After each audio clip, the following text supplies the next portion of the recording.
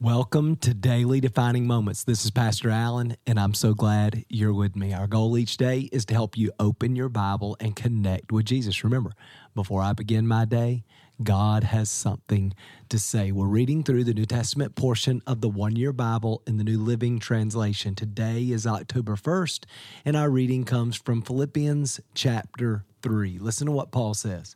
He says, whatever happens, dear brothers and sisters, rejoice in the Lord. I never get tired of telling you these things, and I'll do it to safeguard your faith. You may have heard the translation that says, rejoice in the Lord. Again, I say, rejoice.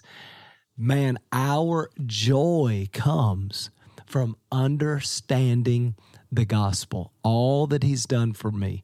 And in the midst of my suffering, in the midst of my challenges, in the midst of my struggle, I know all of this is temporary, that heaven is my home, that God loves me, that he sent his son to rescue me, that by faith in Christ, I've been forgiven, I've been adopted in his family, I'm a joint heir with Christ. And when we understand all of that and we put our hope in the good news, in the gospel, in the work and the person of Christ, then it begins filling our hearts, filling our life with joy and peace. But listen, here's one of the real challenges in American culture is we may spend a few minutes connecting, and you guys, the truth is, you guys are the exception. So you're trying to begin your day with Jesus. You're trying to utilize this podcast to connect with God every day. And remember, the Christian life is about living in his presence. So we want to begin here each day, and we want to grow in our capacity to live in his presence, to follow his spirit who lives in us every day, and to experience real life. But here's the challenge for most people is that they go to church once a week, or even if they have a devotion time for 5 or 10 minutes a day, most people then spend the rest of their day so focused and caught up and worried and stressed out about what's happening in the world that they lose sight of heaven, and it steals their joy.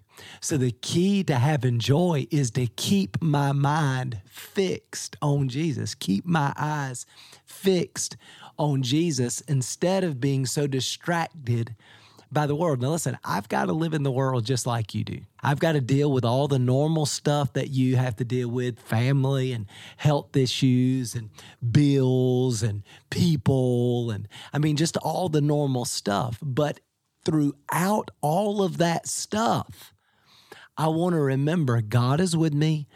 In this moment, we are walking through all of this stuff together, and he is working in me and through me and around me. And my mind, in the midst of all of that normal everyday stuff, my mind is focused on heaven. What is Jesus doing in this moment? How do I join in with him, right? How do I allow his life to flow in me? How do I represent him well? So that now, because my mind is fixed on Jesus, then my circumstances don't steal my joy. But if I connect with God and then I leave God in the recliner or at my table or wherever I have my devotion, if I connect with God and then I leave him there and I go into the world and I get so caught up in all my circumstances, then often what's happening in the world and all the scary things that are happening in the world, all the things that are out of my control and beyond my reach, if I'm not careful, they'll steal my joy. Think about our biggest threats today: nuclear war, economic crisis, civil war, pandemics, natural disasters. All those are big, scary things out of your control. But then think about the gospel. If it's true that I'm a child of God, that I'm forgiven, that my life here is temporary, that I'm going to heaven, that I am a joint heir with Christ. Man, if I get hit by a nuclear bomb today, I'm going to heaven. I'll be promoted. Praise the Lord. When we live this way, when we have this perspective, when we understand the gospel, and it really does become the anchor of our soul, then we can spend every day, despite our circumstances, rejoicing in the Lord. And Paul was saying, I don't get tired of telling you to do this. Keep on rejoicing in all that God has done for you. That's the good news. And it fills our hearts with joy. It makes us untouchable. It gives us an anchor for our soul. And then we can bring that perspective and that joy into the lives of people around us right now. When I talk to people and I see people out in the world, I mean, everybody is stressed and worried about all of these big things, all these big, scary things. But for us, soul is anchored in the gospel, and our hearts are filled with joy.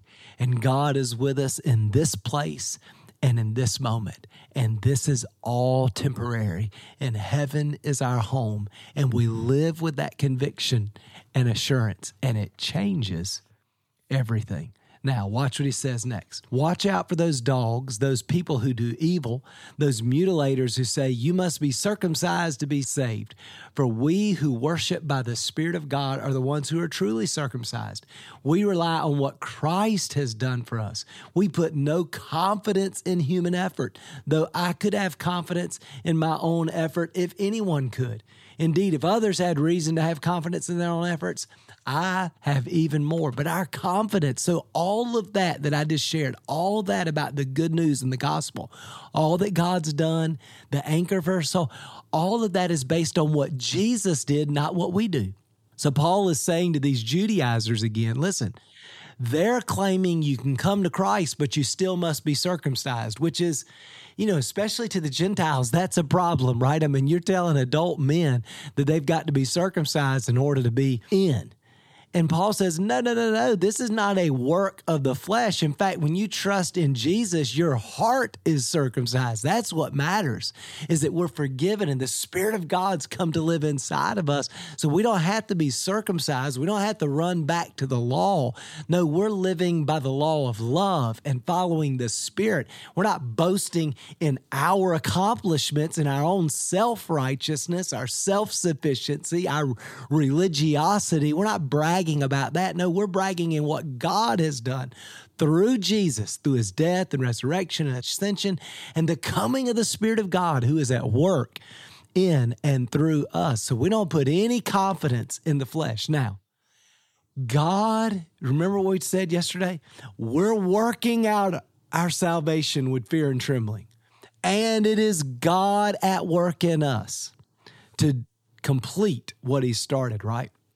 And so there's this partnership, and our primary focus and responsibility is to continue drawing close to God, to have a growing understanding of who he is and his love for us and the gospel, the good news, to have a growing understanding of his purpose and what he's trying to do in the world, and to stay connected, to abide in him. And Jesus said, if we do, we will bear much fruit. Then we can trust he's going to produce his life in us. But that's only true when we stay connected to the vine. That's one of the things I love about John 15. Jesus says, I'm the vine, you're the branches. So I'm going to produce the fruit, but your responsibility is to stay connected to the vine. That's how this process works. That's why what you're doing right now with this podcast and every day is so important. When you stay connected, then he can produce fruit. But if you disconnect, if you walk away and get out of grace, then you're not really making it possible.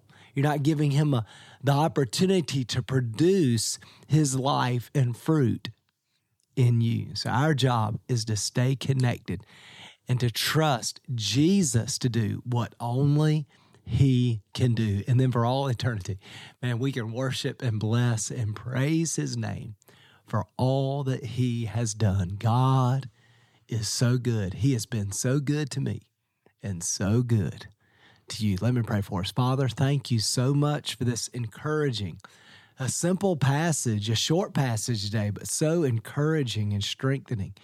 And God, I pray for every person listening. God, I pray that you would help us to rejoice in the Lord. God, I pray that we would just be captivated again by the gospel, captivated by grace, captivated by your mercy, captivated by your glory, your majesty, your power. God, I pray that as we open the Bible every day, that we would see the glory of God and it would captivate our hearts so that we could rejoice in who you are and all that you've done for us, and that we would become untouchable, that our joy would be the anchor for our soul in spite of all the scary things happening in our world. Our hope, our trust, our peace is found in you.